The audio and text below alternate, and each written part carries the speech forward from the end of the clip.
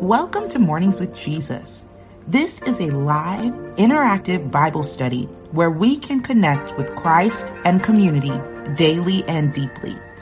Join us every weekday morning at 6 a.m. Eastern Standard Time as we read a chapter of the Bible, pray, and share our reflections. Whether you are joining live or on the replay, I know God will meet you here. I also want to invite you to the Faith Mamas Tribe app. This is a free app where women of faith can connect, be encouraged, and have their faith strengthened. It's the online social space I know you've been looking for. So make sure to do 3 things before we start. 1, subscribe to this channel. 2, share this with a friend. And 3, download the app. Trust me, you'll be glad you did. Now let's dive into today's Mornings with Jesus.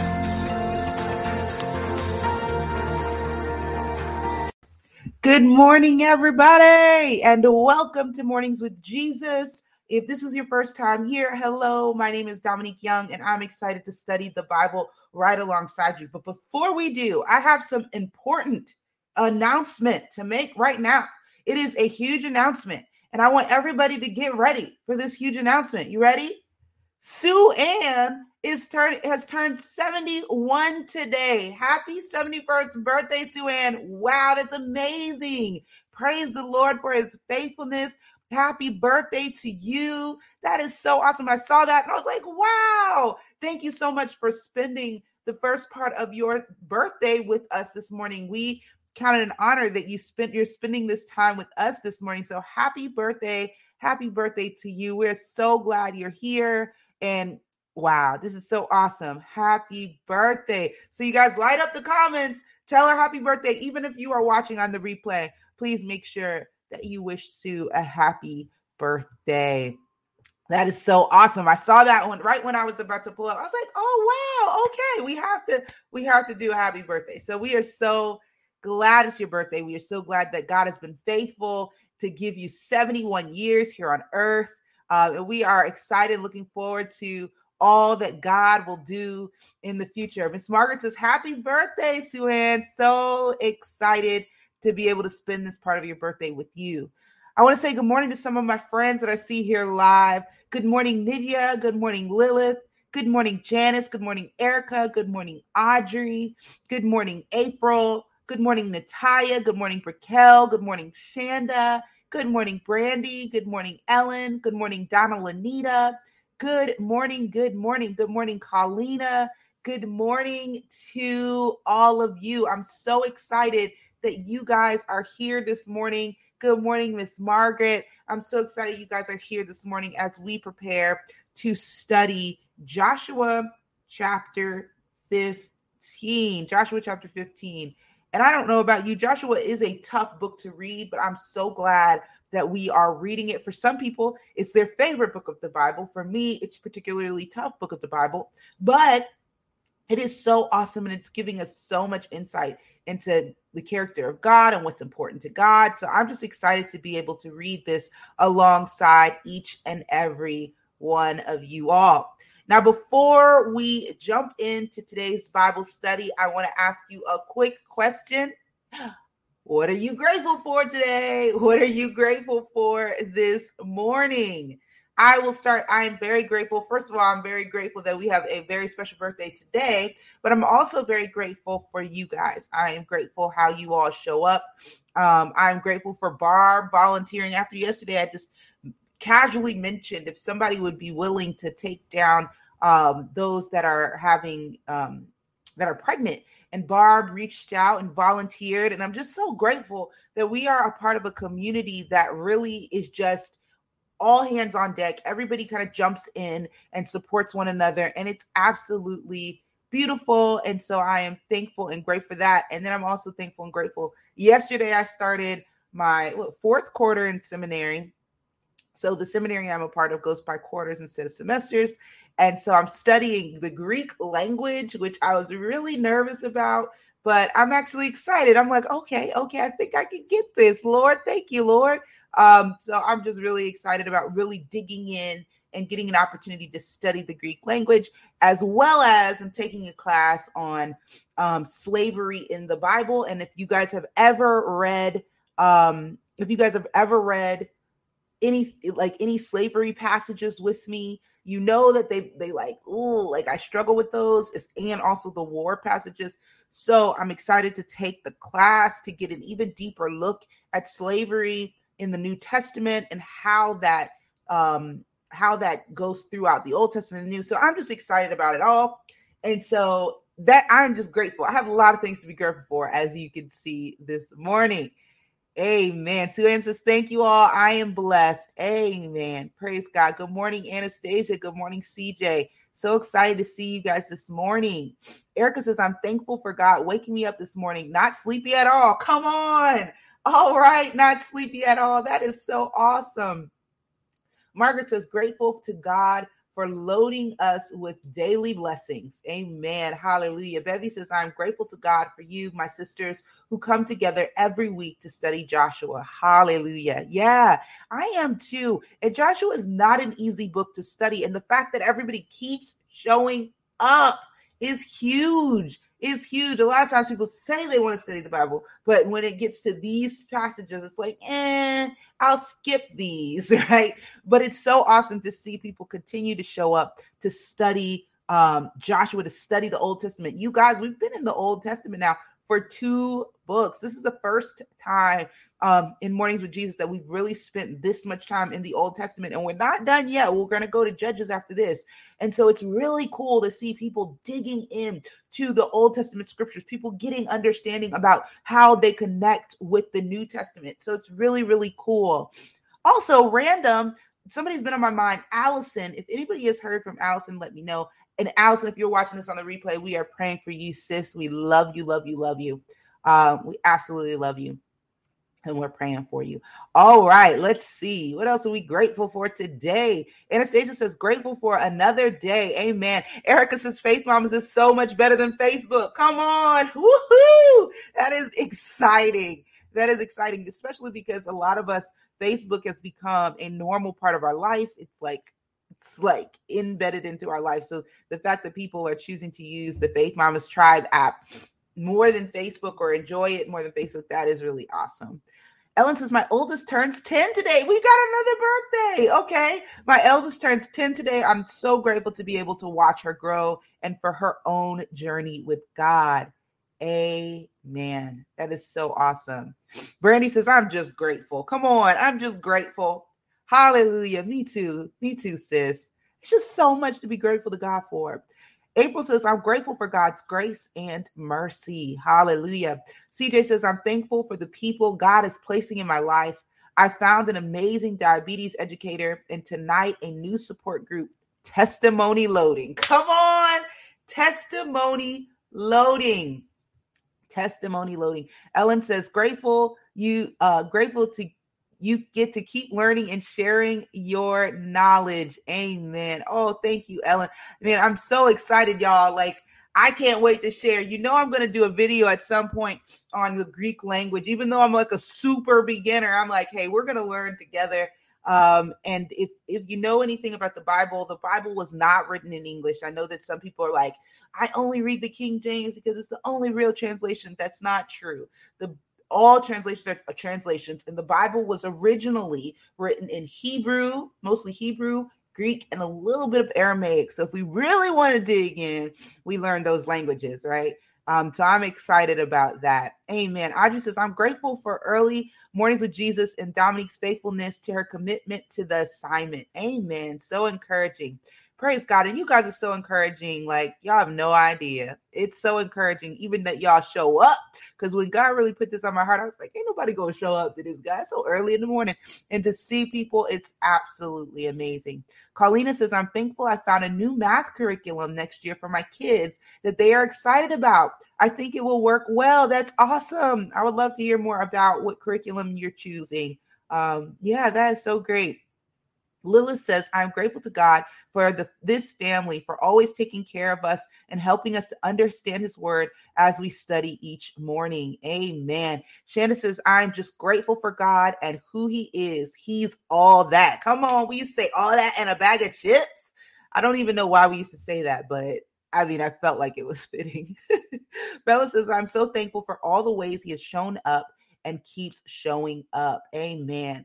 Joanne says, good morning. Good morning, Joanne. Good morning, Barb. Good morning, Lilith. Barb, I was just shouting you out and saying how grateful I am for you and your willingness to take the lead on us, just loving on those mamas in the app that are pregnant. We want to show some love and just make sure that we are supporting and loving and praying for everybody. And also, like, I love those little things where it talks about how you can go on baby watch if you know a baby's coming and everybody's on baby watch, waiting and praying. So I would love to see us do things like that for the new mamas and the mamas that are pregnant right now. Good morning, Donita. So glad to see you, sis. Amen. Amen. Another sister on my heart. So Allison and Dr. Marina, please make sure. And Patrice, come on, let's keep all these ladies in our prayers, as well as keeping Lanita in our prayers. Lanita's aunt passed away, keeping Donita in our prayers as well. We know she recently laid her aunt to rest as well. So please keep our sisters in your prayers and go through that prayer request section in the app and be praying for the faith mamas, because let's just pray for one another. Amen. All right. Let's go ahead and open up in prayer. Erica says 5 a.m. was my quiet time in the morning. I used to just watch random videos. Now I have a community with Bible study. Of course, Faith Mamas rocks. Amen. Praise the Lord. Amen. I just get so excited to hear what God is doing in everybody's life through this. Well, before we jump into Joshua chapter 15, let's go ahead and open up in prayer. Good morning, Heather. Amen. Amen. Amen.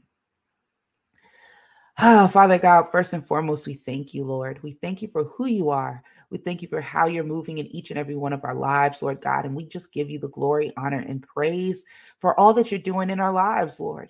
Father, we lift up our sisters to you. We lift up Allison and Dr. Marina and Patrice and Lanita and Donita, Lord God. We lift up any of those, Emma and Tamika, Lord God, Charity Lynn. And Father, we just lift up the names to you, Lord, some that we haven't seen in a while, Lord God, and some that are just going through a grieving or a very difficult time right now. Father, we lift them all up to you. And we just ask, Lord, that you would continue to lead and guide and direct their path, Lord, and that you would comfort them. And Father, that you would let them know that they are being prayed for and that they are very much so loved. Lord God, we ask that as we prepare to jump into Joshua chapter 15, that you would lead us and guide us into you. We want to know you. We want to see you. We want to hear about you, Lord. We want to know your character. We want to know all the things, Lord. So, Father, we pray that you would lead us and guide us so that we might know you better today. Lord, we pray that you would just take the lead, because wherever you lead, we will follow. In Jesus' mighty name, amen. Amen. Amen. All right, let's prepare to open up Joshua chapter 15. If this is your first time reading with us, we read the Bible, we read the chapter 2 times through. The first time, we get a picture in our mind of what's going on in the chapter. And then the second time, we jump in with our pens, our highlighters, we take notes in the margin.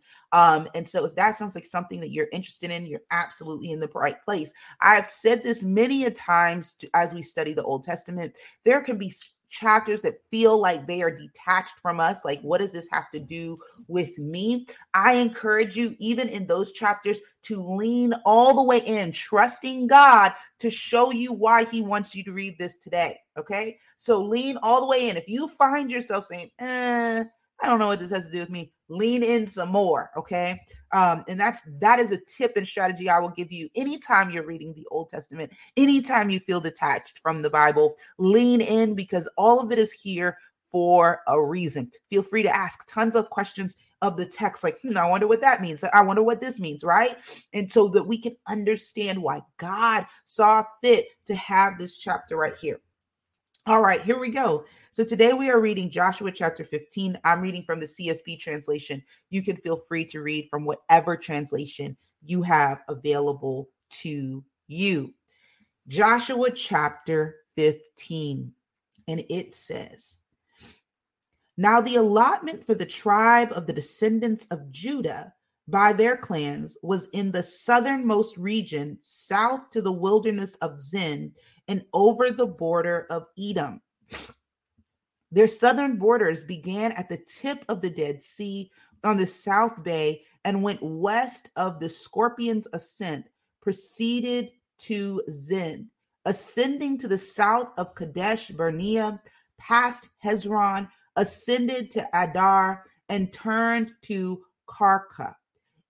It proceeded to Asmon and the brook of Egypt, and so the border ended at the Mediterranean Sea. This is your southern border. Now, the eastern border was along the Dead Sea to the mouth of the Jordan. The border on the north side was from the Bay of the Sea at the mouth of the Jordan. It ascended to Beth Hogla, proceeded north to Beth Arba, and ascended to the stone of Boan, son of Reuben. Then the border ascended to Debir from the valley of Acher, turning north to Gilgal, that is opposite the ascent of Adumim, which is south of the ravine. The border proceeded to the waters of Enshemish and ended at Enrogel. From there, the border ascended Ben Hinnom Valley to the southern Jebusite slope, that is Jerusalem, and ascended to the top of the hill that faces Hinnom Valley on the west, at the northern end of Rephaim Valley. From the top of the hill, the border curved to the spring of the waters of Nephtoah, went to the cities of Mount Ephron, and then curved to Bela, that is Kirath Jearim. The border turned westward from Bela to Mount Seir, went to northern slope of Mount Jearim, that is Cheslon, descended to Beth Shemesh, and proceeded to Timnah. Then the border reached to the slope north of Ekron, curved to Shekiron, proceeded to Mount Belel, went to Jabneel, and ended at the Mediterranean Sea. Now the western border was the coastline of the Mediterranean Sea. This was the boundary of the descendants of Judah around their clans. He gave Caleb, son of Jephunneh, the following portion among the descendants of Judah based on the Lord's instructions to Joshua. Kiriath Arba, that is Hebron. Arba was the father of Anak. Caleb drove out from there the three sons of Anak, Shishaiah, and Aman, and Talma, descendants of Anak. From there he marched against the inhabitants of Debir, which used to be called Kiriath Shephir. And Caleb said, "Whoever attacks and captures Kiriath Shephir, I will give my daughters Asha to him as a wife." So Othniel, son of Caleb's brother, Kenaz, captured it, and Caleb gave his daughter Ashka to him as a wife. When she arrived, she persuaded Othniel to ask her father for a field. As she got off her donkey, Caleb asked her, "What can I do for you?" She replied, "Give me a blessing. Since you have given me land in the Negev, give me the springs also." So he gave her the upper and lower springs. This was the inheritance of the tribe of the descendants of Judah by their clans. These were the outermost cities of the tribe of the descendants of Judah toward the border of Edom and Negev: Kabiziel, Eber, Jagur, Kina, Demonah, Ada, Kadesh, Hazor, Ithanan, Ziph, Tilium, Beloth, Hazar Hadattah, Karath Hezron, that is Hazar, Amam, Shema, Molada, Hazar Gadah, Heshmon, Beth Pelet, Hazar Shaula, Beersheba, Bizoathan, Bela, Em, Ezem, El-Tolad, Chesil, Horma, Ziklag, Mediman, Sansana, Leboath, Shiliam, and Rimmon. 29 cities in all with their settlements.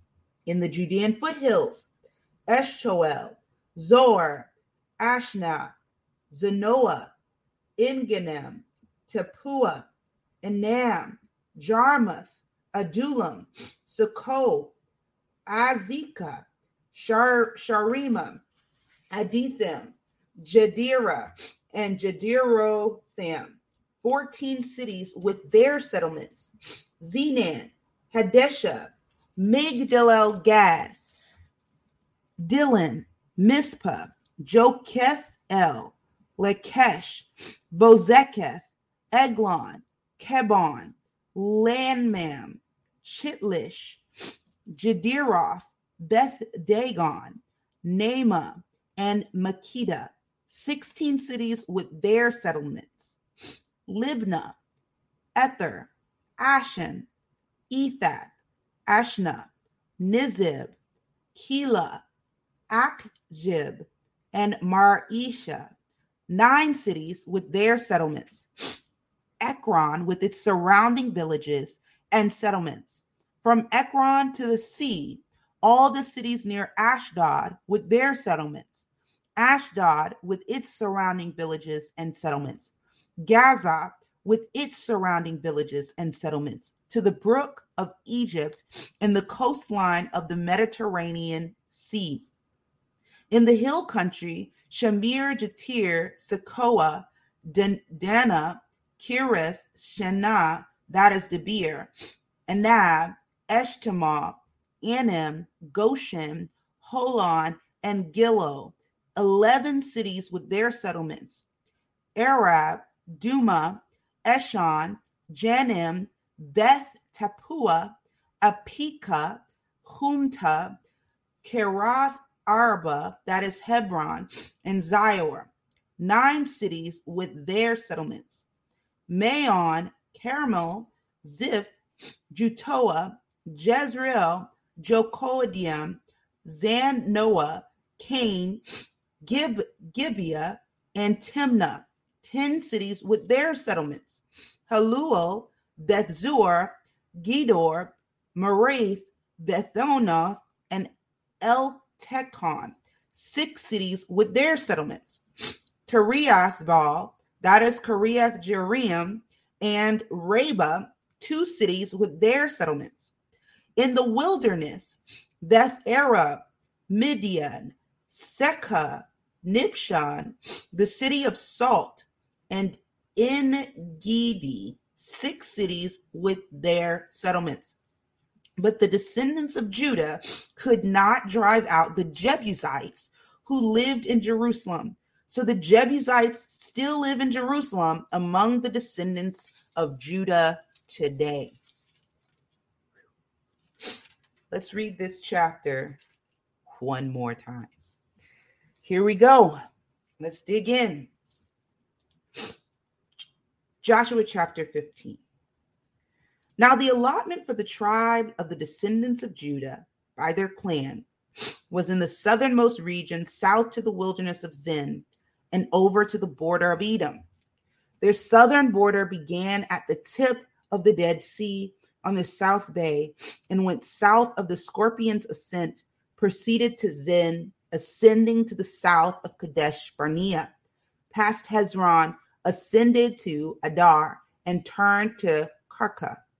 It proceeded to Asmon and the brook of Egypt, and so the border ended at the Mediterranean Sea. This is your southern border. Now the eastern border was along the Dead Sea to the mouth of the Jordan. The border on the north side was from the bay of the sea at the mouth of the Jordan. It ascended to Beth Hogla, proceeded north of Beth Arba, and ascended to the stone of Bohan, son of Reuben. Then the border ascended to Debir from the valley of Achor, turning north to Gilgal, that is opposite the ascent of Adumim, which is south of the ravine. The border proceeded to the waters of En-Shemesh and ended in Rogel. From there, the border ascended Ben Hinnom Valley to the southern Jebusite slope, that is Jerusalem, and ascended to the top of the hill that faces Hinnom Valley on the west, at the northern end of Rephaim Valley. From the top of the hill, the border curved to the spring of the waters of Nephtoah, went to the cities of Mount Ephron, and then curved to Bela, that is Kerith Jearim. The border turned westward from Bela to Mount Seir, went to the northern slope of Mount Jearim, that is Cheslon, descended to Beth Shemesh, and proceeded to Timnah.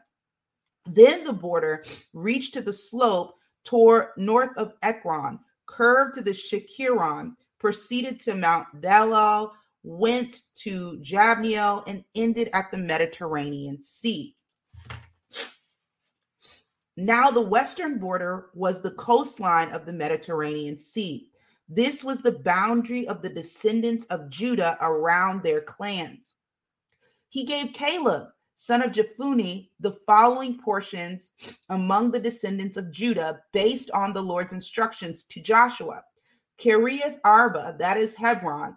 Arba was the father of Anak. Caleb drove out from there the three sons of Anak, Shishaiah, Aman, and Talmah, descendants of Anak. From there he marched against the inhabitants of Debir, which used to be called Kirath Shafir. And Caleb said, whoever attacks and captures Kirath Shafir, I will give my daughter Aksha to him as a wife.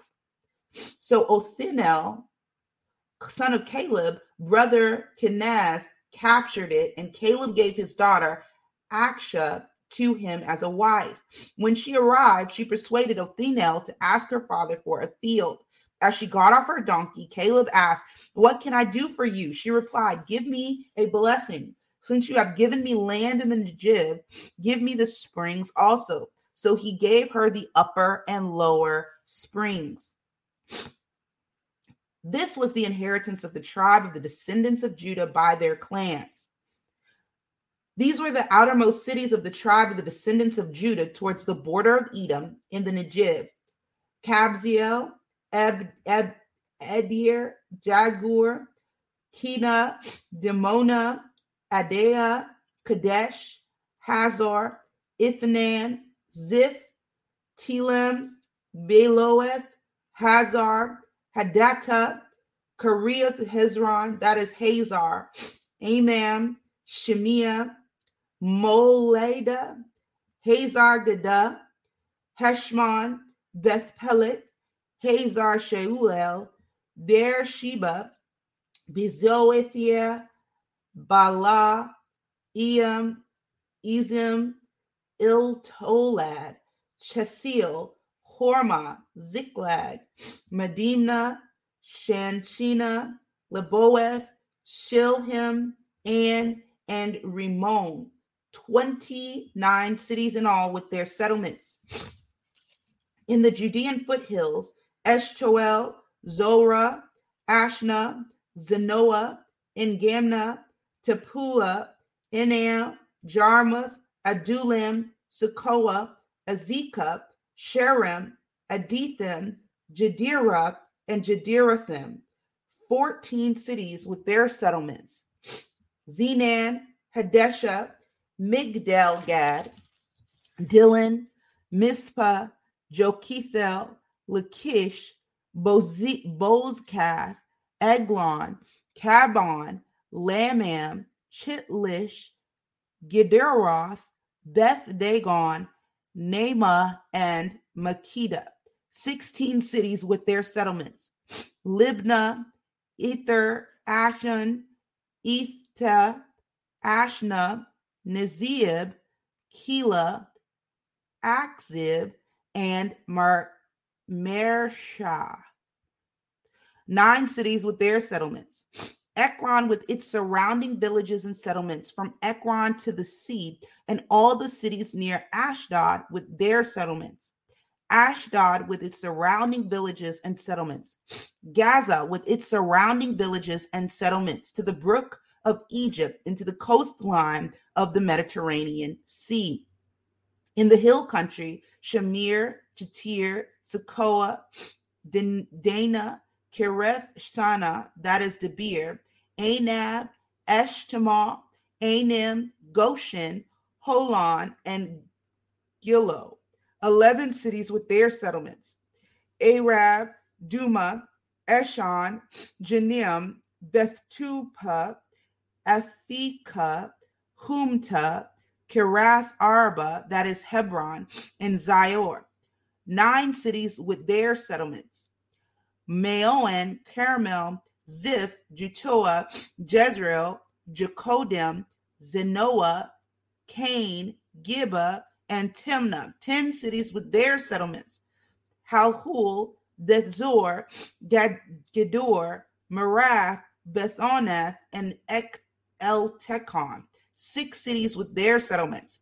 Kirath Baal, that is Kirath Jearim, and Rabbah. 2 cities with their settlements. In the wilderness, Beth Arab, Midian, Sekah, Nibshan, the city of salt, and En-Gedi, 6 cities with their settlements. But the descendants of Judah could not drive out the Jebusites who lived in Jerusalem. So the Jebusites lived in Jerusalem among the descendants of Judah today. All right, let's pray. Woo! Father God, we thank you, Lord, so much for being able to read this chapter, Lord, and to get through the names of the cities. Lord, we thank you so much for your reminders throughout the Old Testament that this was not written in English as the original language. And we thank you, Lord God, that you've given us the opportunity to learn even more about what's going on as this land is being dispersed. Father God, we pray that as we move into a time of personal reflection, that you would show us where you want us to reflect, what you want us to see. Even if we don't understand why this particular name or verse or whatever is standing out to us, I pray, Lord God, that you just lead and guide us wherever you want to lead and guide us. Father, we just ask you to have your way. We just ask you to have your complete way. Where you lead, we will follow, in Jesus' mighty name. Amen. Amen. All right, you guys, let's take a few moments to dig in to some personal reflection time of Joshua chapter 15. Here we go.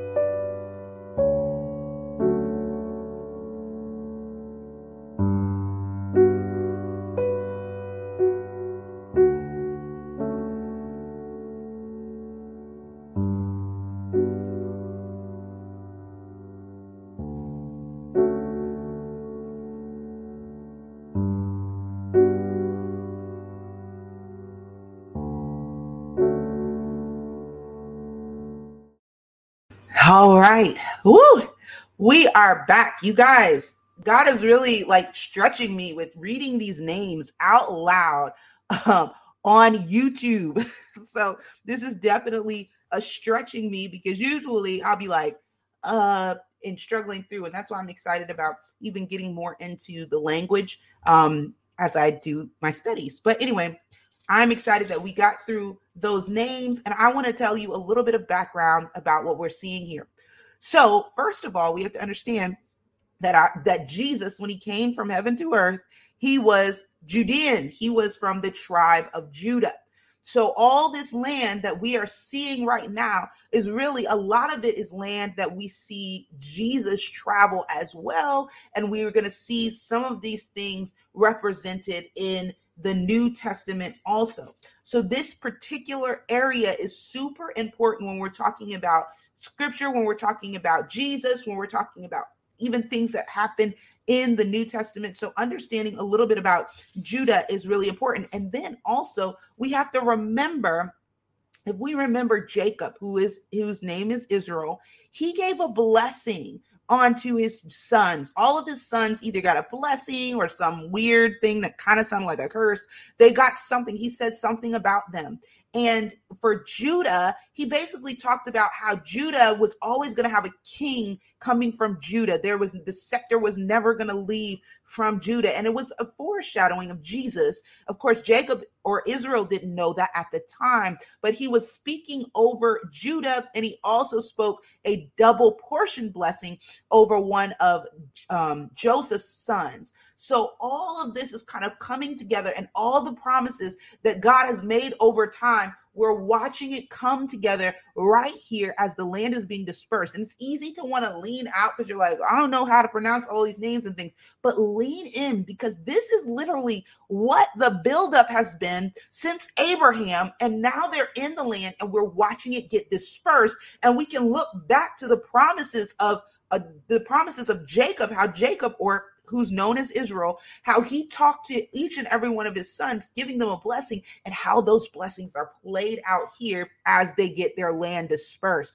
So it's amazing to see how God moves throughout the course of history and how he is completely faithful. My question is, what is standing out to each of you guys as we read? Erica says, I was thinking they should have phonetics of all the names in parentheses. Yes, but you know, the funny thing is this Bible is so big and most people don't read it already, and then the phonetics will make it even bigger. But I agree. I'm like, woo. And so, yeah. Oh, man. And they have some places where you can look up the phonetics as well. And it's really cool to hear those names out loud. And I do that often. So CJ says, verse 17, Kenaz married his cousin Ashka.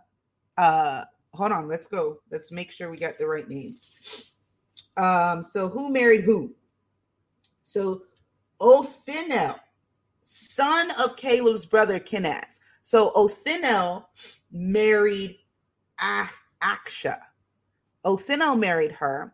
And so there's a lot of this, cousins marrying cousins and things like that at this time throughout scripture. And we see that throughout scripture. Verse 61, some of the Israelite tribes also inherited the wilderness. These two verses stood out to me. Come on. That hit me too, that some of Judah inherited the wilderness. Isn't that interesting? Something that we would deem as like, I don't want that. But when we think about it, they get this plain of land, and the wilderness, that area is what they needed for what their specialty in growing crops and agriculture was. They get the land that they need for the things that they do. And the wilderness was it for them. Amen. Amen. Hallelujah. Hey, Shelly, so glad to see you. Thank you so much for the encouragement with the names. All right, Donita said, of all the places listed, Judah, Jerusalem, Goshen, and Carmel stood out to me. They're the only ones I remember hearing before elsewhere in the Bible. Yes, and so we're going to, and you might notice some of the other names now that you've read them. I know that it's hard because they're just not in our English language, and so it's hard to remember them, but you may start to notice some other cities as we move forward. Genesis verse 18 and 19. Ashka sounds like a shrewd businesswoman, grabbed as much land, come on, Ashka, as she could in this deal. Marriage was more about land and position than anything else. Yeah.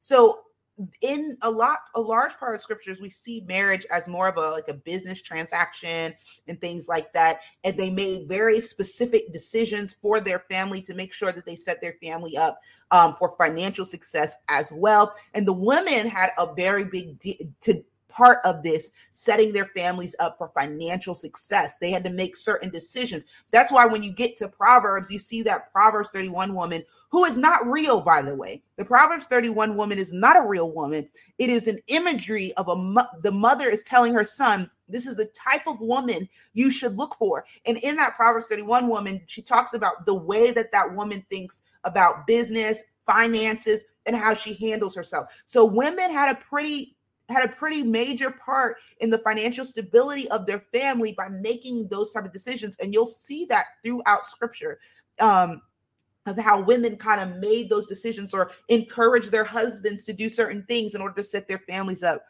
for financial stability and success later on.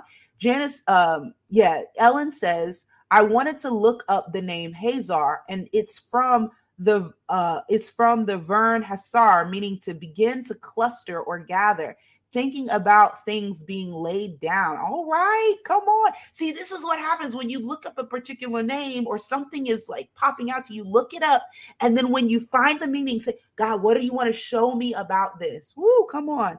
So Leah says Caleb's daughter was bold, just like him. Come on. She asked for the blessing as well. Come on. Your kids see you and then they mirror. They do things similar. I love that you brought that up. Caleb's daughter was a lot like him. I love it. Bernie says the entire chapter is interesting. I enjoy learning about the division of territories. Verse 17 through 19 stood out to me the most. Let's see.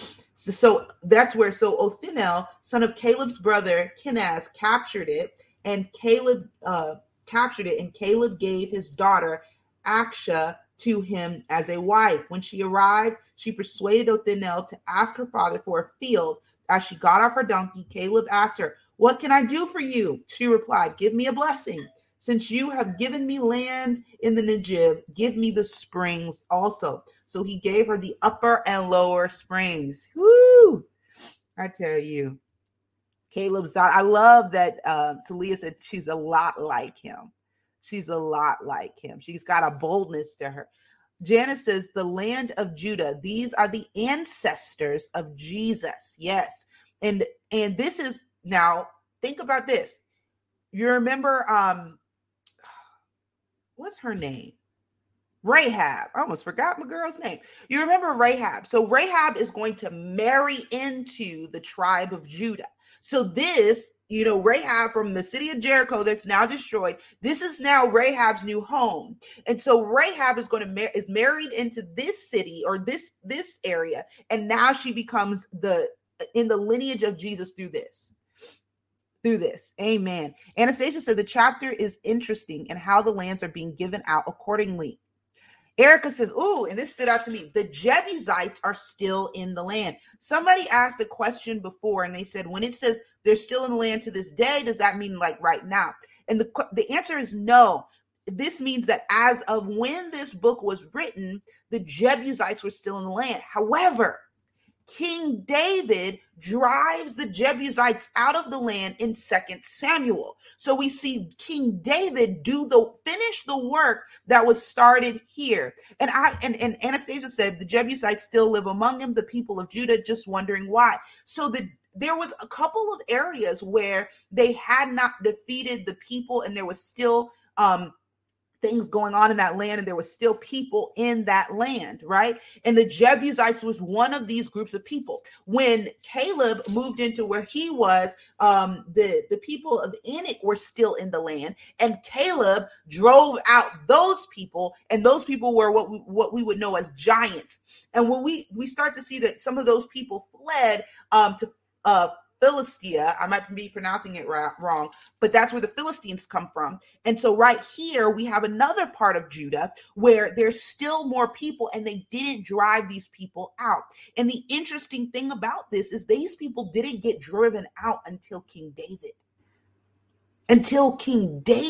So they lived there with King Saul. They lived there. They didn't get driven out until King David. And this hit me because I begin to think about how God does promises, right? How he does promises. Think about it. He gave Abraham, if we go back to Abraham, he gave Abraham a promise and he said, Your descendants are going to be more numerous than the stars in the sky.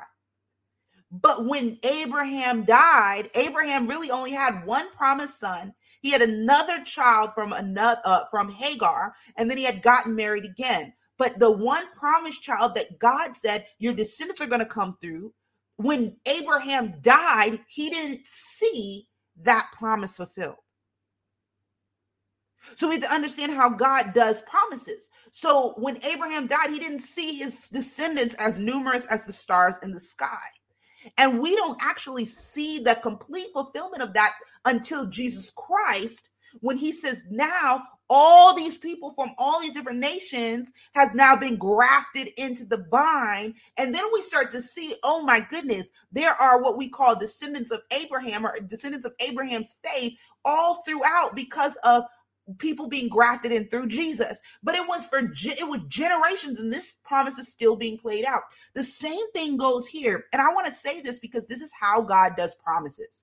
We've got to understand this. This is a characteristic of God, that there are some promises that are made in one generation that are not seen for multiple generations. So in this case, we know that this whole land is to belong to Israel, but there are still others in the land. So therefore, they're living in the promise, but the promise has not yet been fully fulfilled. And then we get generations later, we get to David. Because remember, we've got to go through the judges, because before they had kings, they had judges. And then we go through King Saul, and then we get to David, right? So it's a long time that the Jebusites were living in the land. But if we look at the pattern of scripture, this is how God does promises.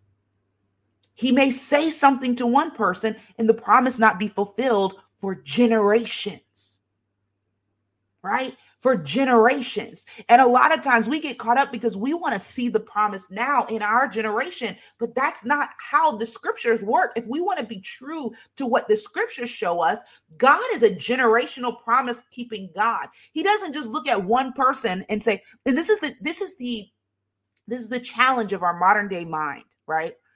Our modern day mind is looking for ourselves to achieve our purpose and our big thing. But what we don't realize is that our individual purpose is intertwined with generations that come after us. God always works like that. It's not just one person that's just standalone. It's a whole story across time. So if we're so focused, this is the problem. If we get so focused on ourselves, then we can't see that God is going to run this promise throughout generations. It's not going to be just for one person. It's never has. He's never done it that way. Even a promise that he made to Abraham for a promised child was not the ultimate promise, which was his seed would be more numerous than the stars in the sky, which took generations. And we're still seeing that promise played out, right? We're still seeing that promise played out. And look at this. People are constantly looking for, like, when is Jesus coming back? When is Jesus coming back? Why? Because this was a promise that was made that Jesus is going to come back.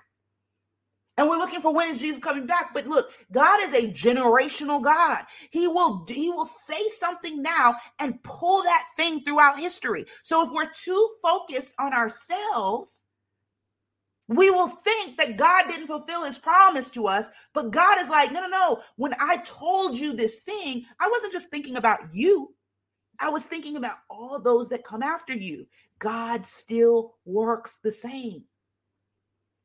Always. God still is the same God. So the patterns that we see about him throughout scripture are patterns that we can now say, okay, now I understand how God works. So when we see this Jebusite area, and we're like, wait, why weren't they driven out? God is like, look, I will fulfill my promises, but I never said it's going to be right now with you. Generations later, we see King David come around and deal with the Jebusites. And that's how God works. That's how God works.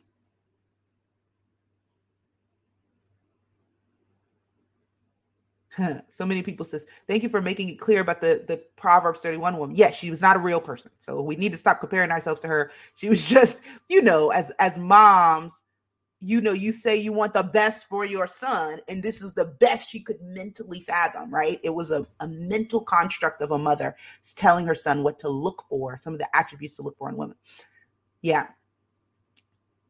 CJ says it's so interesting because many of us, I love how you guys are talking about the Proverbs woman. Many of us strive to be like the Proverbs woman. And there's a lot of great attributes to her. We just have to realize she's not real. Like she's not a real person, like say Sarah or Esther or Ruth. Like these are real women. The Proverbs 31 woman is not a real woman, right? She is an imaginary person from the mind and heart of a mother to her son. Donita says, verse 20 through 60, I noticed that there was mention of a city and its surrounding settlements. Not sure why this stood out to me, but there's a distinction to mention the area around it too. Come on. The area around it too, the city and the surrounding settlements. Come on. Amen. CJ says, sometimes our job is just to lay the foundation. And the question is, are you okay with that?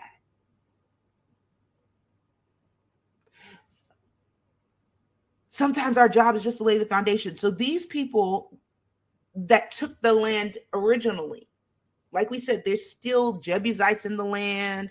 When Caleb took the land, there was still some other things in the land, some other people in the land that weren't driven out, right? So it wasn't like, we think about, I want a home that's move-in ready. I want a move-in ready home. That's not the situation here. They moved in, but there was still people in the land that they were enemies with. Can you imagine? There's a whole nation around you, and the Jebusites lived here. They didn't like the Israelites. They weren't buddies. They weren't friends. So they had to live in that type of situation and environment for generations until David rose up in 2 Samuel. Like, a lot of times we're waiting for God. We want God to give us a move-in ready promise. Like, okay, you promised me this, and then tomorrow you give it to me, and then I just move in and everything is done. It doesn't happen like that throughout scripture either. Like, it's not that's how he works. It's like, this is the promise, you trust me for it, or you trust me with it. Throughout history, we see little bits of this promise coming to fruition over the course of time, generation after generation. And each generation has its part to play. Think about King David. King David wanted to build the temple to God. He wanted to build the house of God. And God said, no, because you have too much blood on your hands. So David couldn't even build the temple. Who did? Solomon. Why? Because his kingdom was a kingdom of peace. So it was something that David really had on his heart to do, but it was his son that actually carried out to do it. We have to realize this is how God works. He is a cross generation type of God. He does things across generations. So even when we're thinking, God gave me this promise, I pray that we know that the way God's promises work, and I know that sometimes we don't want to think about this, but throughout scripture, this is what we see. The way God's promises typically work is that they have some impact across generations. Across generations. Erica says, that is a big reminder. I want it fixed in seconds, right? And God doesn't. The scriptures don't show that God does that. Why? Because we have to go back to remember, what is God's mission? God's mission is the redemption and reconciliation of humanity back to him. So God is going to leave breadcrumbs of his presence throughout generations. So yes, he's going to show you something, but then he's going to leave a little something over for your generations after you. And then he's going to leave a little something over for the generations after you. And then he's going to leave a little something over for the generations after you, right? God's mission, we have to understand, we have to get this in our mind. God's mission is the redemption and reconciliation of humanity back to him. So he will give a promise and leave breadcrumbs in every generation so that every generation gets a taste. We want to keep the promise all to ourselves. No. God, you told me that I was going to have descendants as numerous as the stars, and I want to see the promise you gave me. And we have to realize that God is giving you a promise so that that promise can span throughout generations, so that every generation after you will know that he is good and that he is God. The promise is not just for you. The promise was not just for Abraham. Abraham really didn't care to have numerous, stars and descendants. He wanted a son. Him and his wife were barren. They couldn't have any kids. They just wanted a kid. And God was like, I'm going to stretch your descendants out. And then here we have the children of Israel, the promised land. They were given the promised land. There was still people in the land. And God's like, I'm going to give other generations an opportunity to see my goodness and to see how I fight with them, fight alongside them. We have to understand that God is not giving you promises because he wants you to be comfortable. That's not his purpose. God is giving promises so that he fulfills them as evidence of his presence, so that humanity will be redeemed and reconciled back to him.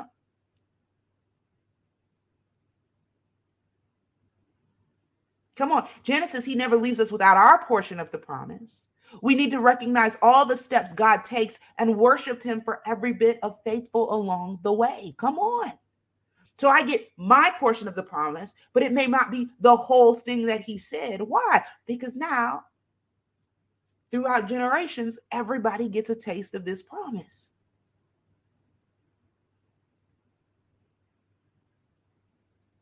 Even us now, we get a taste of the promise of Abraham. Come on, Audrey says everybody gets the opportunity to experience the power of God. That's how God's promises work. It goes throughout generations. So a lot of times we're waiting for just our part, not caring that God is a generational God. It's absolutely amazing how God does this. Genesis city and surrounding speaks to me of God's thoroughness. He will always fully complete the work he started. Always. Always.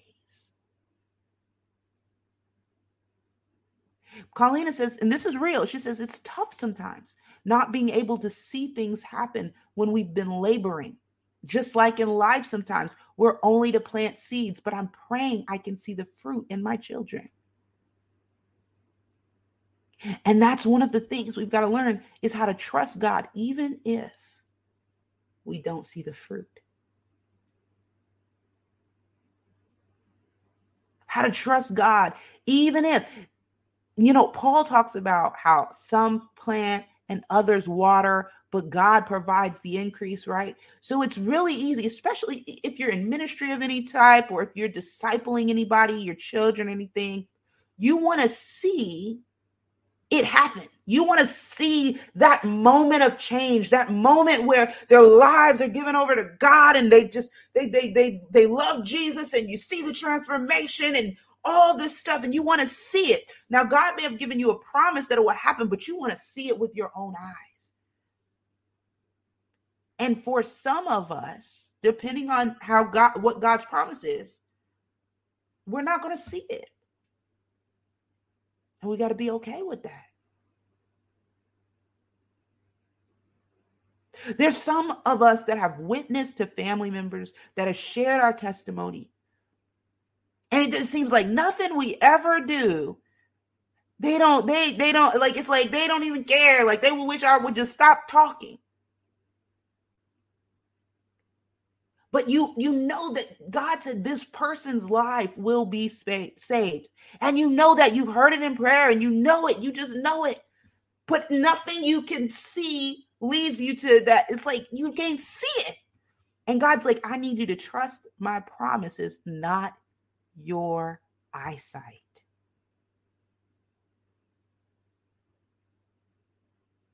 I need you to trust my promises, not what you see with your eyes. Because God's promises run throughout generations and throughout time. So for some of us, we've been praying for our children, and God says your child will be saved. You know it. But you're watching them squander their life. You're watching them do stuff they shouldn't do. You're watching them it just feels so frustrating. You're like, God, but you promised me. And one thing that we have to learn how to do is trust the promises of God, even if we don't see the completion of that thing while we are living on earth. It's hard. But it's biblical. We've got to trust that, hey, even if I leave the earth before my child gets saved, God said he made a promise to me. So I'm going to trust him that this is the case.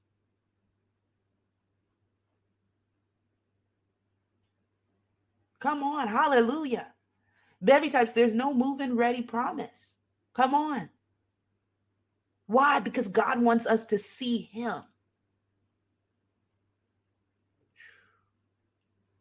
See him move. So God gives a promise, but our eyes need to be kept on him. Donita reminds us the definition of faith involves not being able to see sometimes. Come on. Hebrews 11:1. Faith is the substance of things hoped for and the evidence of things not seen. Once it's seen, it's now fulfilled and it's no longer faith.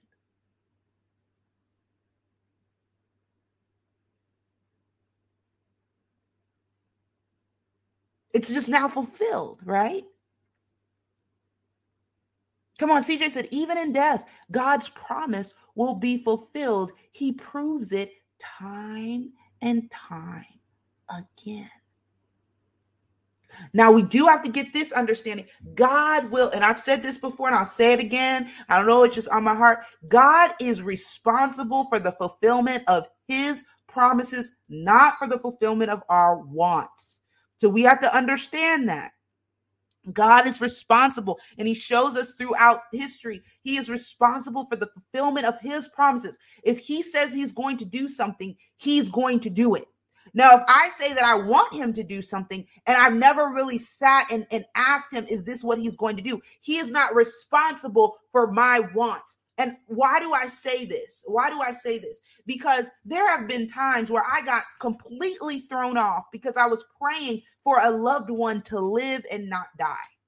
I wanted them to live and not die. And I've told you guys this story before. And I say it to sober us so that we can understand that we need to come up under the promises of God, not try to make God do what we want him to do. So I was praying for a family member to live. They were sick. They were dying. They had told us to come and say our goodbyes. And I was praying for this family member not to die. I never asked what God's will was. I never asked if this is the person's time. I never asked anything of God. I just said, I want them to live. I don't want them to die. And I need you to fix it. And it shocked me. And of course, my prayer was a lot more eloquent than that. But it shocked me when the person died. And another instance come, and I tell you guys about this one. A friend of mine wanted to have a VBAC, which is a vaginal birth after a cesarean. And I'm like, okay, we're going to trust God for this VBAC, and we're going to We never asked God, is this your desire for this person? Lord, is this your will for this person? We never inquired of him. We just said, this is what we want, so this is what we're going to go ahead and say, and we're going to say it, and we're going to say it, and we're going to say it, and we're going to say it. Guess what? She called me and her stomach was burning. And I asked her, and she asked, like, what should I do? And I was like, oh, we're gonna believe in faith. A couple hours later, she was being rushed to the hospital because her uterus was being split open. Why do I say this? Because God is responsible and will fulfill his promises. So before we go just shouting out stuff and thinking God would do it, it would behoove us to ask him, is this your will? Lord, is this your will? If we look at Esther, like, we see how a king operates with his bride. And I believe that this story is in here to give us an understanding. If we look at Esther, what happens? Esther's family. So we got to really look at the scripture. So I'm just going to give a little brief synopsis of this. Esther's family, the Israelites were being threatened. Their lives were being threatened because Haman pretty much tricked the king and convinced the king to issue this decree to basically let the Israelites be killed. Esther was an Israelite. She was Jewish. Her husband just didn't know. She was married to the king. Her husband just didn't know because her uncle Mordecai told her to keep it a secret. But when it came time for her to ask the king to step in, she was nervous because she realized the king does not have to heed my request. See, this is the thing we don't understand about approaching God. The king does not have to heed my request. Yes, it was her husband. And yes, we say we're the bride of Christ, but we have to realize the king is not required to heed our request. And it is by the grace when he does. So she goes before the king. He holds out his scepter to her. And then she is able to make her request. And then he decides. This is a part of the process that we have missed when it comes to God and his promises in this generation, I believe. That we are to make our requests known to God, but then we are to wait for his response. Because God is responsible for his promises, not my wants. Imagine if Esther, and we're just going to get right into it so we can fix some of the heart conditions. Imagine if Esther went to the king, her husband, went to the king and said, hey, somebody's up here trying to kill my people. I need you to get on it and fix it. Thank you. Bye. And walked away. Wait, praise the Lord. The king is going to fix it. Yeah, the king is going to fix it. Never gave him a chance to say anything. Never asked what his thoughts were. Nothing.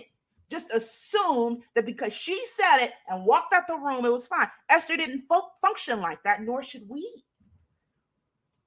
Because God is responsible for his promises. People quote the scripture all the time. The promises of God are yes and amen. Yes, the promises of God. Not just what we want him to do. Not just what we want him to do. We'll even go to the scripture where it says, speak those things that be not as though they were. And we forget that it's actually talking about what God does, not what humans do. Go back to the scripture, read it. It says God is going to speak the things that be not as though they were, not humans. Our job is to petition God and then to listen for his response. God's will always be done. But the question is, do I actually care about the will of God, or do I care about the will of me? When we talk about promises of God and we're watching a promise of God be fulfilled, right now we're watching it throughout scripture, but guess what? God is responsible for fulfilling his promises. That's why when Caleb went to Joshua, he reminded Joshua of what? God's promises, because God is not responsible for fulfilling whatever Caleb wants him to fulfill. God is going to fulfill his promises. Woo! God is going to fulfill his promises. Hallelujah.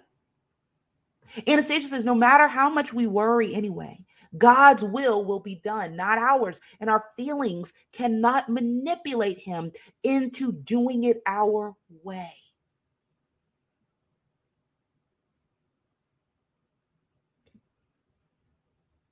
God's promises are good, yes. But we have to understand that God's promises are his to give.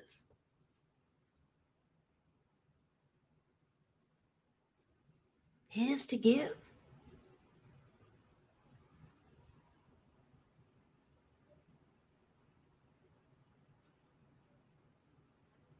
His to give. God's promises are his to give.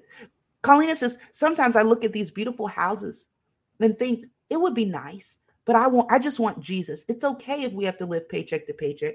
God has come through every single time without fail. And I love that. But the truth is, we can ask God. We can make requests, right? Jesus said that we can ask. We can ask God anything. There might be things we really want, right? And like, oh God, I remember I really wanted the job that I currently have right now. I really wanted this job. And I really wanted this job because I was like, oh my gosh, it would be so cool to work in this job, right? And so I asked God, but I'm learning to not ask and assume he's going to do it. So people would say, Dominique, you just need to claim that job as yours. And I'm like, I can't do that because I haven't heard God say it's mine. Now, if God said it's mine, I'll claim it all the way up and down. I'll be like, oh, God said it was my job. It don't matter. But he never said it. He never said it was mine. There are some things that he's revealed to me, but this job, he never said it was mine. So I just said, God, I would really like this job. Like we don't have to be like, oh, I don't want anything. No. There's some things I would really like, but then we have to trust God. God, I would really like this. I'm laying it at your feet and I'm asking you. How often do we ask God what his response is? Because when he responds, it's a done deal. But the problem is we ask and then we turn away assuming we got an answer.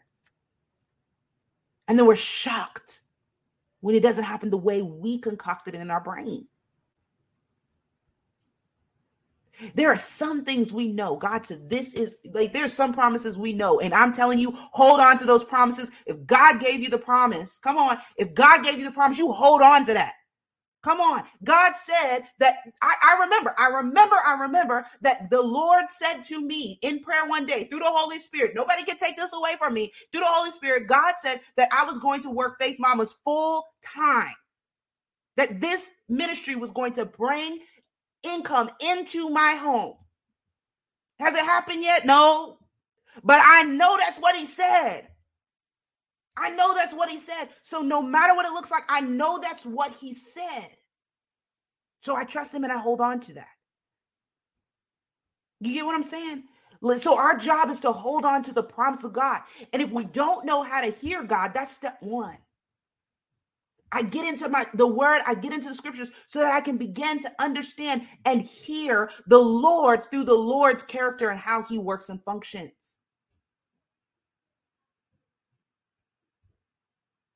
Donita says, this is why it's important to stay close to God and learn to listen to the Holy Spirit.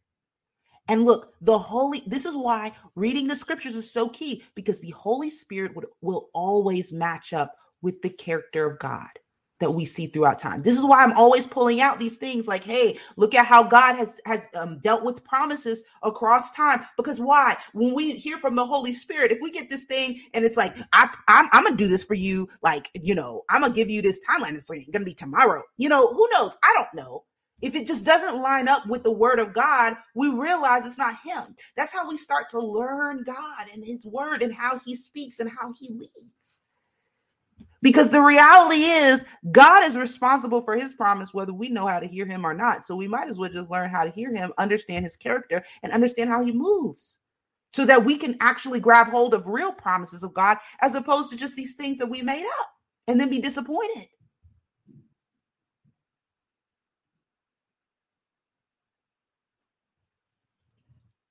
Just because that's how I was raised, and it's difficult living the truth now. It's caused me so many disappointments and heartaches. Yeah, me too. I thought that I could just tell God what to do, and he would just do it. And then I would say things like, I know God's not a genie, but like this is the King of Kings.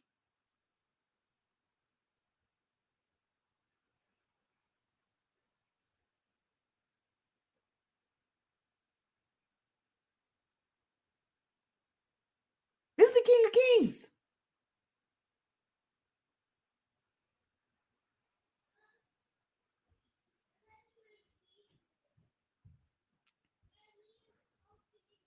So what we see throughout here is how God deals with his promises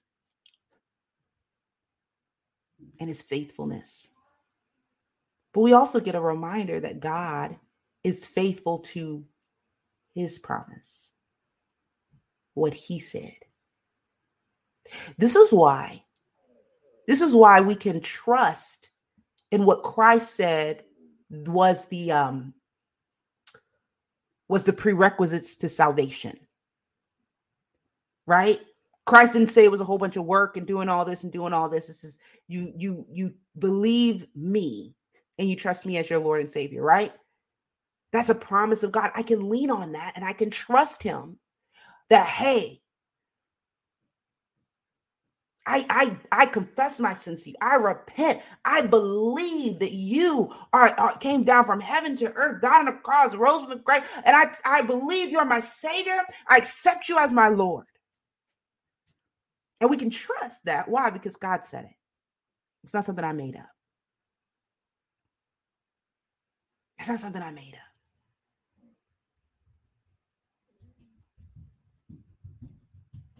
It's not something I made up. God is responsible and faithful to his promises, not to the ones we conjured in our minds.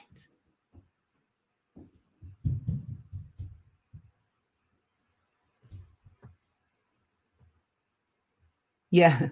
Donnie said, I'm noticing it so much more. I talk to those who grew up in a church. The 80s was definitely fire and brimstone. Every generation kind of has its thing, right? The 80s was fire and brimstone, like get saved or burn in hell, right? That was pretty much, that was the method of the 80s. And you still see people that were raised in that, and they will be like, look, get saved or die, get saved or burn, right? And so salvation then becomes a fear tactic, like what they call fire insurance from hell. I'm getting saved because I just don't want to die and go to hell, right? I don't really care about this man named Jesus. I'm not really trying to learn about him. I just don't want to go to hell, right? So that was the 80s. The 90s was name it and claim it. It's still kind of here, right? It's name it and claim it, because why? They were trying to all of this is like a marketing ploy for Jesus. What's the best way to market Jesus? Y'all, we be like, what's the best way to market Jesus to the masses? Should we market him based on fear, or should we market him based on you'll get whatever you want? Like, it's like this big pendulum that swings back and forth. Am I going to use fear to market Jesus, or am I going to use, you get whatever you want to market Jesus? Look, how about we just use the scriptures to tell who Jesus is and let people choose for themselves? That is the concern that we have, is that, hey, if I don't share Jesus just right, then people won't know him. Mm-mm. We got to remember the Holy Spirit does the work. I don't need a marketing ploy for Jesus. There's so many things that we can get into. But I believe that we're seeing throughout scripture that God is faithful to his promises. God is faithful to his promises. And so it would behoove us to know if there are any promises that God has given us, so that we can hold on to. And then also to pray and seek him if there's anything that we do want. There's nothing wrong with wanting things. It's just, hey, do I trust God to answer with whatever his answer is? Do I trust the answer of God? Do I trust the direction? Do I trust the wisdom of God?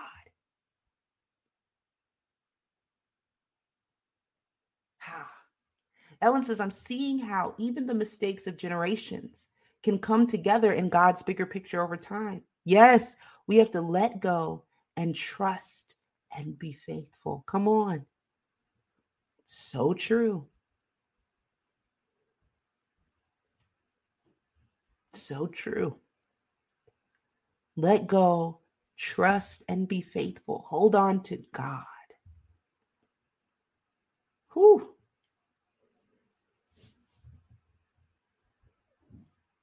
Come on. Donita says, Moses' generation's mistakes still led to Joshua's crew seeing the promise. It's true. So it all comes back to what we've been saying throughout. Trust God, that's my part. Trust God, that's my part. Learn who he is. Understand how he moves. That's why I said in a recent video, and we're about to close out, I said in a recent video, one of the most transformational ways you can come into the scripture is with the desire to know God. Oftentimes we come into the scripture with a desire for an encouraging word for our right now situation. Hey, that's great. But when you come into the scripture like, I just want to know you, God. I want to understand how you work and move. And I want to know what you're like. I don't want to just take other people's word. I want to see how you've moved throughout history. When we come to the scriptures with that, we begin to learn God. And when we begin to learn God, it helps us to hear God. That's true for anybody. When we begin to learn our husband, we begin to hear his heart on things that we couldn't hear before. When we begin to learn our kids, we begin to hear their heart on matters. The same thing goes for God. When I begin to learn God, I begin to hear his heart on some things. I realized that there was this thing inside of me that was like, you got to go, you got to do more, you got to do more. And all this time I was thinking it was God. I was like, I got to go. And then I had to stop and I'm like, wait, this is not the character of God.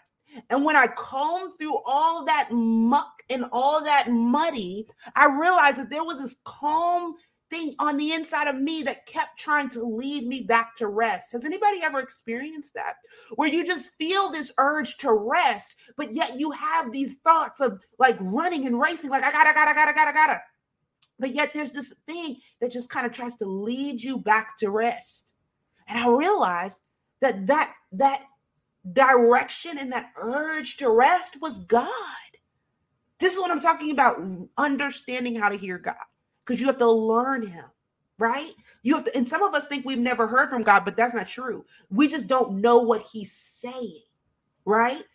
So you can have this overwhelming anxiety that's on like repeat and rerun over and over and over again. But then when you get calm, you realize that there's this pull on your heart. You got to rest. You got to slow down. Eat something. I don't have time. I don't have time to eat. I don't have time to, I get, sit down. Take a minute. I can't.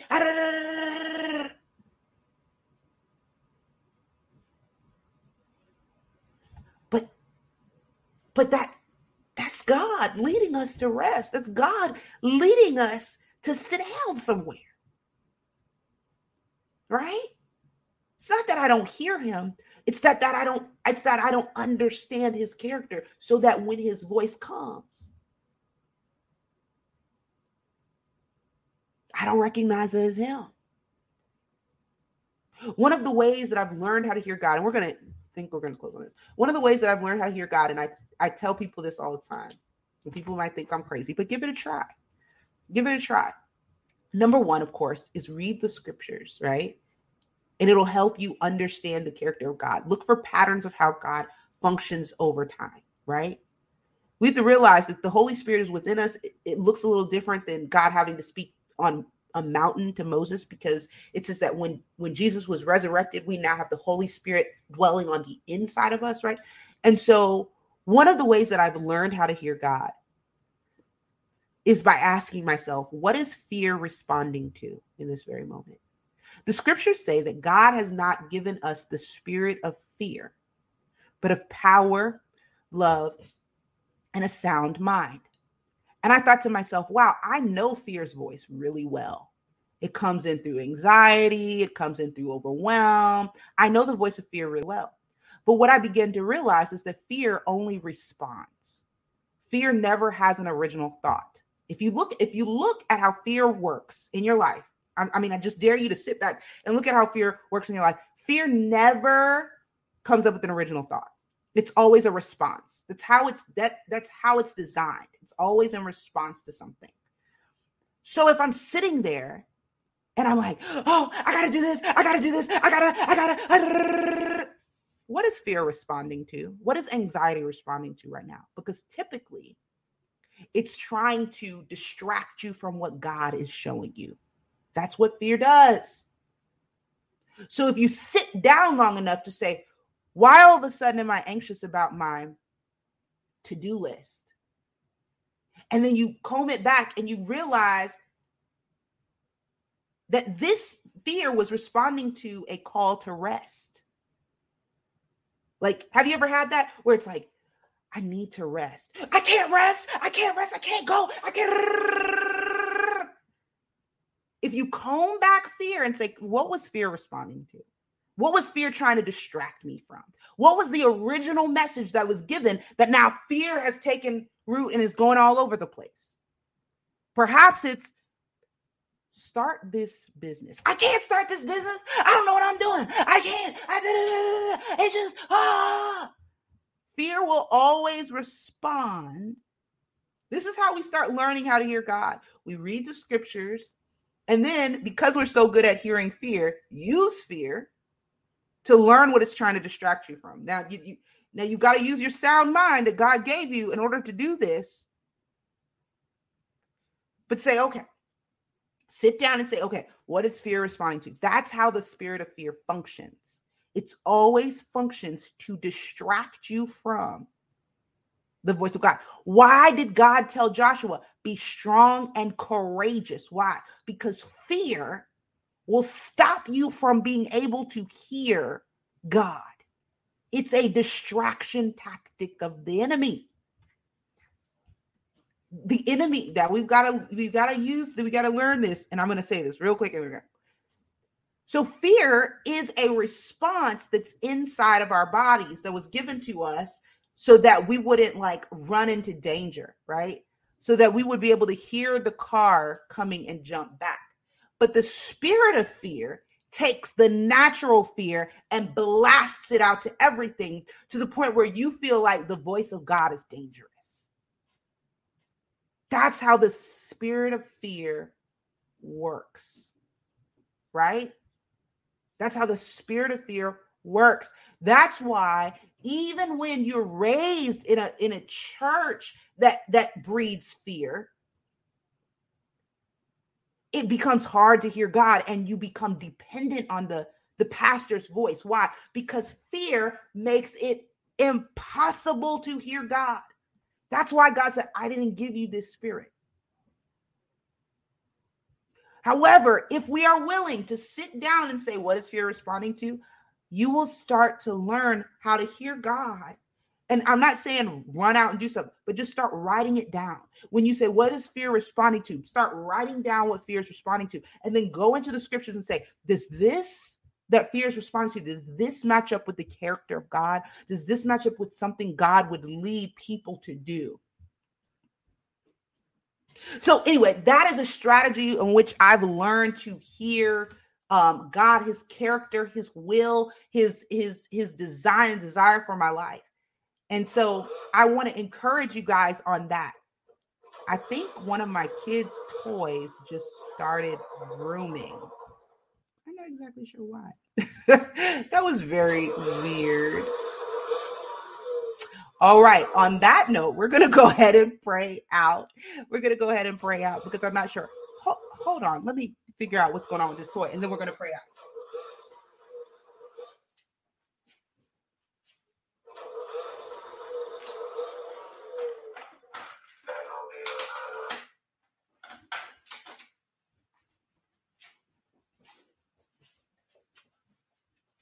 Mom life. Mom life. All right, y'all. Well, let's go ahead and pray out. And remember that God is faithful to his promises. He keeps his word. Now, our job is to understand or know his word, right? But he keeps his promises. He's faithful, y'all. He's faithful throughout generations. Y'all could hear that toy. I was like, this toy talking. And that's weird. So I turn it off. All right, let's go ahead and pray, y'all. This has been amazing. Amen. Jessica, we are in this together, sis. All of us. We're all learning God, and we will be learning him until the day we get to heaven. And that's the beauty of it. Right? We'll be learning him until the day we get to heaven. And I love that about God. I love that every single time I open the scriptures and read with you all or read with something new comes out. Like, oh, I didn't know this. I didn't realize this. I didn't see that this is what God was saying. Every time there's something more. I love it. Hallelujah. Let's pray. Father God, we thank you. I thank you for my sisters, Lord. I thank you for this time in your word. I thank you, Lord, that even though we fumbled through the names and all the cities, Lord God, that you are faithful to show up, even though we're fumbling. I was fumbling through the names. You're faithful, God. You're faithful to show up. You're faithful, Lord God, to show us what it is that you want us to see. At this point in time, you showed us something about Caleb's daughter. You showed us something about the promise that you fulfilled and how it's fulfilled over generations. You showed us a lot of different things today. But God, we realize that we can come to this chapter another day and you'll show us something else. That's why you're so amazing. And we are so in awe of you. So in awe of you. Father, I pray that we start learning how to enjoy this journey with you. And start learning how to trust you and to love you and to know you. Help us, Lord. That's my prayer for us, Lord God, that you would help us to learn how to love learning you. Whew. Thank you, Lord. Thank you for who you are. You're amazing.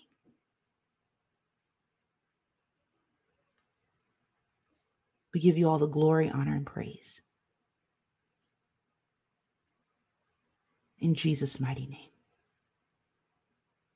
Amen. Amen.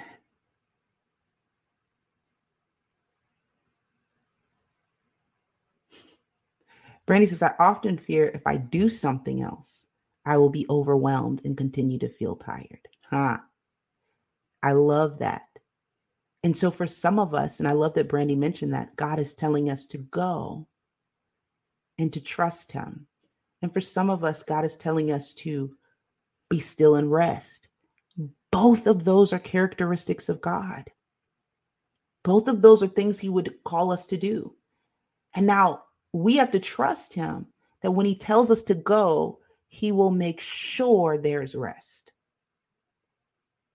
And we have to trust him that when he tells us to rest, he will make sure that the work gets done. So depending on where you sit is how fear will operate in your life. But we have to understand that God does both. He works to completion, but he also rests. So both parts are important to him. And fear will have you thinking that, well, if God tells you to do one thing, then he's going to take away the other thing. God showed us throughout scripture that if there's work to be done, he's also going to lead us into rest. And if there's rest to be had, he'll later lead us into work. Bevy says, God, this journey is not easy, but as we read your word and learn more about you each day, you help us to trust you. Hallelujah.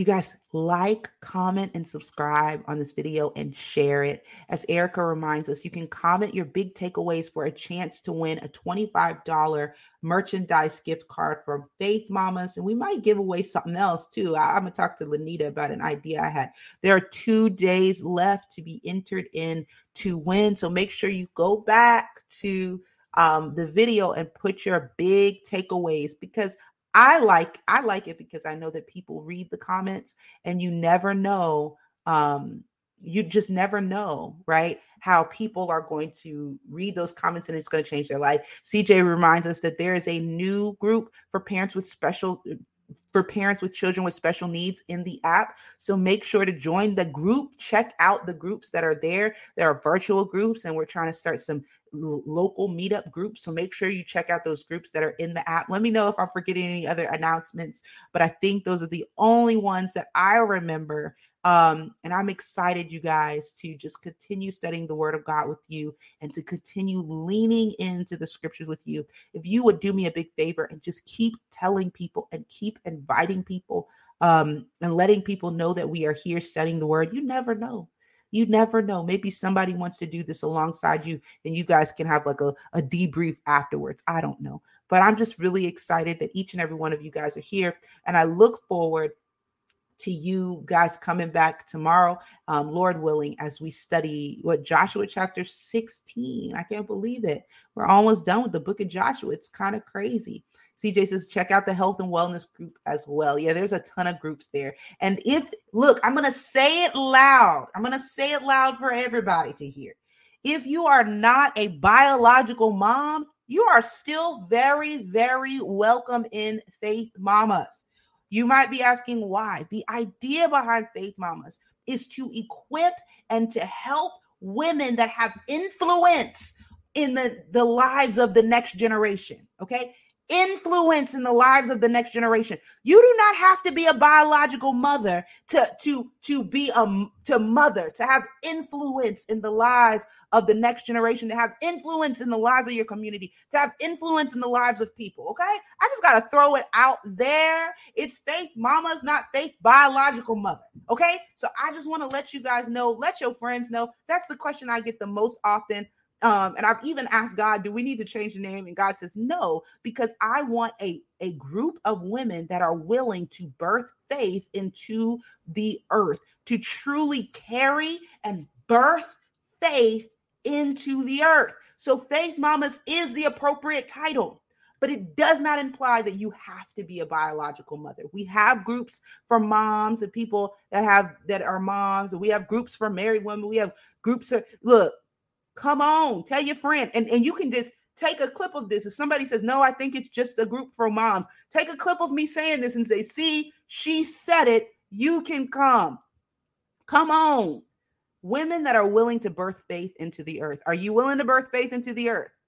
Are you willing for God to fill you up with faith and for you to pour out your testimony of faith and everything on everybody you come in contact with, including the next generation? If you are, then you're a Faith Mama, and we welcome you here. All right, that's all I got to say. I love you guys. I pray that you have an amazing Tuesday. I'll see you in the app a little bit. I won't be in there as much as I love to be because of classes and things, but y'all keep loving on each other, and I'll see you guys back here tomorrow.